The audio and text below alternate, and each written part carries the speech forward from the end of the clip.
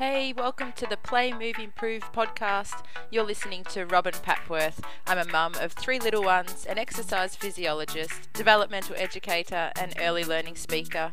I'll be empowering you to set up engaging play activities to improve children's development, health, and learning outcomes. Thank you for listening. For those of you that follow my Play, Move, Improve podcast, you'd know that most of my topics are about child development.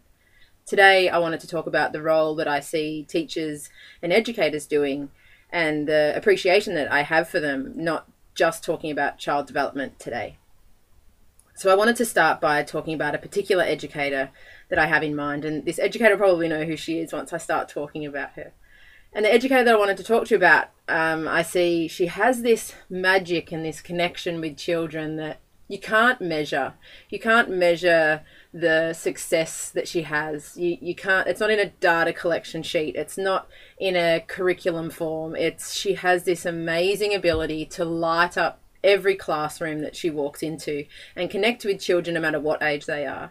She connects with my 3-year-old the similar way as she connects with my 6-year-old. She connects with babies in a similar way as she connects with 4-year-olds. Her skill set is, it's beyond measurable, and it's really magical to watch. And what I feel like is happening in the role that educators and teachers are playing is that they're trying to match themselves to data. They get so overwhelmed by the pressure of data and the pressure of collecting information and proving their worth and proving their value, that I'd just love for you all to sit back and see the magic that you bring to a kid's day.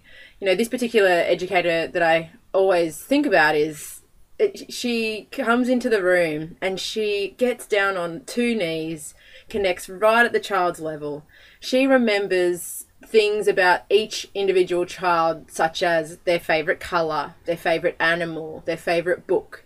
She connects with every parent. She knows what parent's favourite footy team is. She knows where the parent works, and she knows the siblings. So, the siblings come in to pick up the little ones, and she asks them how's their day and how's their teacher. And it's that connection that is amazing. And if I could bottle that up, and if I could collect that on data and show NAPLAN and show the curriculum board, it would be fantastic, but we can't. So what I always appreciate about her is that she is herself every day. She is 110% energetic and enthusiastic, and she'll put the data aside in the morning to connect with the child.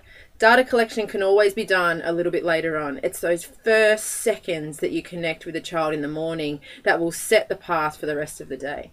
So in this podcast, I just wanted to talk about how we can step back a little bit and connect with the kids, how we can take away the overwhelm of data collection and structure and curriculum. And I understand that's part of the job. It's part of my job. Every time I see a client, I have to do huge amount of time, double the amount of time in report writing and case study work. But it's in that moment, being present in that moment and giving the child the connection and the parent the connection that they need. And that's what this educator does to perfection. She's amazing at it. What I look at when I see, either with the other teachers that I've worked with, if we can connect with the child, we know their favourite colour. We know that they play soccer on a Wednesday. We know that on a Friday they sometimes come in a bit on edge because they're worried about going to mum or dad's on the weekend.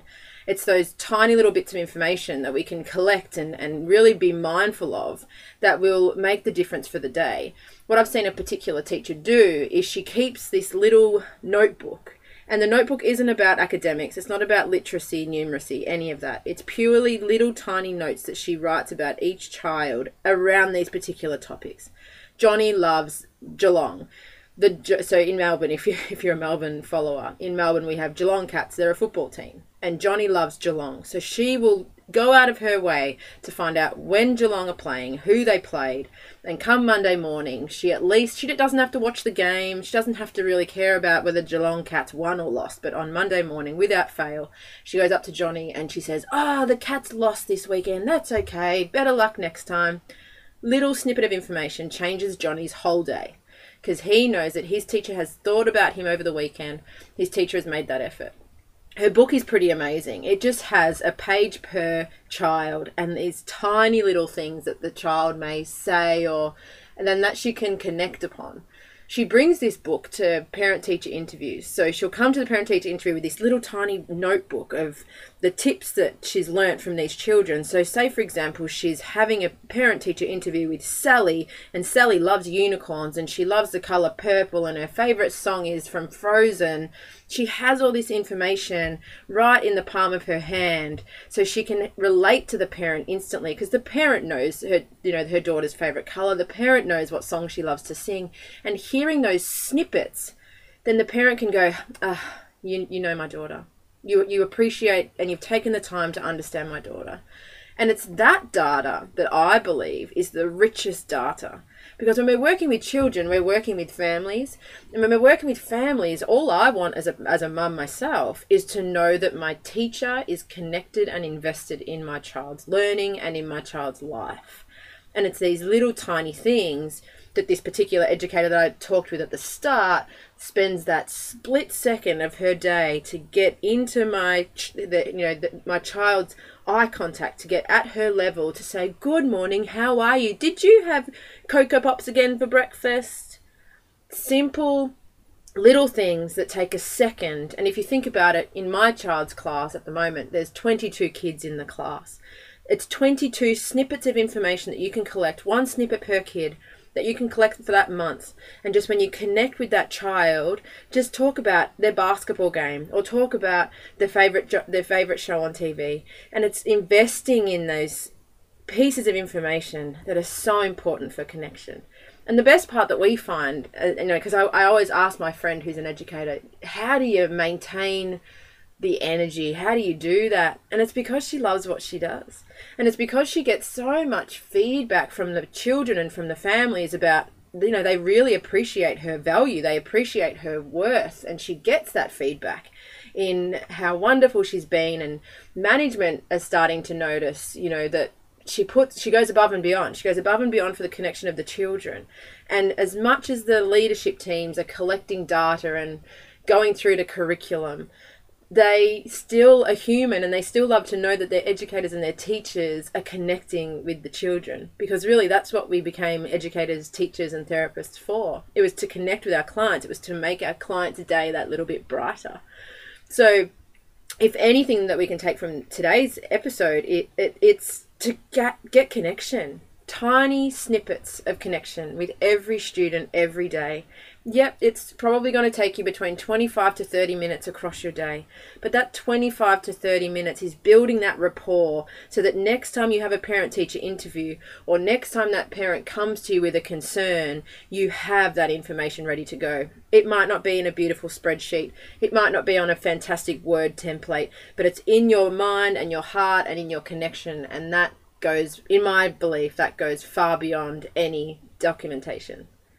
Thank you so much for listening. I'd love to hear your thoughts about this particular topic. I'd love to hear any ideas that you have for other educators and teachers about quick ways to connect with our children and their families.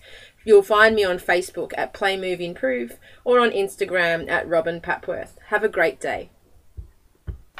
You have been listening to Robin Papworth, exercise physiologist, developmental educator, speaker, author, mum of 3, from Play, Move, Improve. If you have enjoyed our content, please leave a review on iTunes, Spotify, or on our website, playmoveimprove.com.au. Have a great day.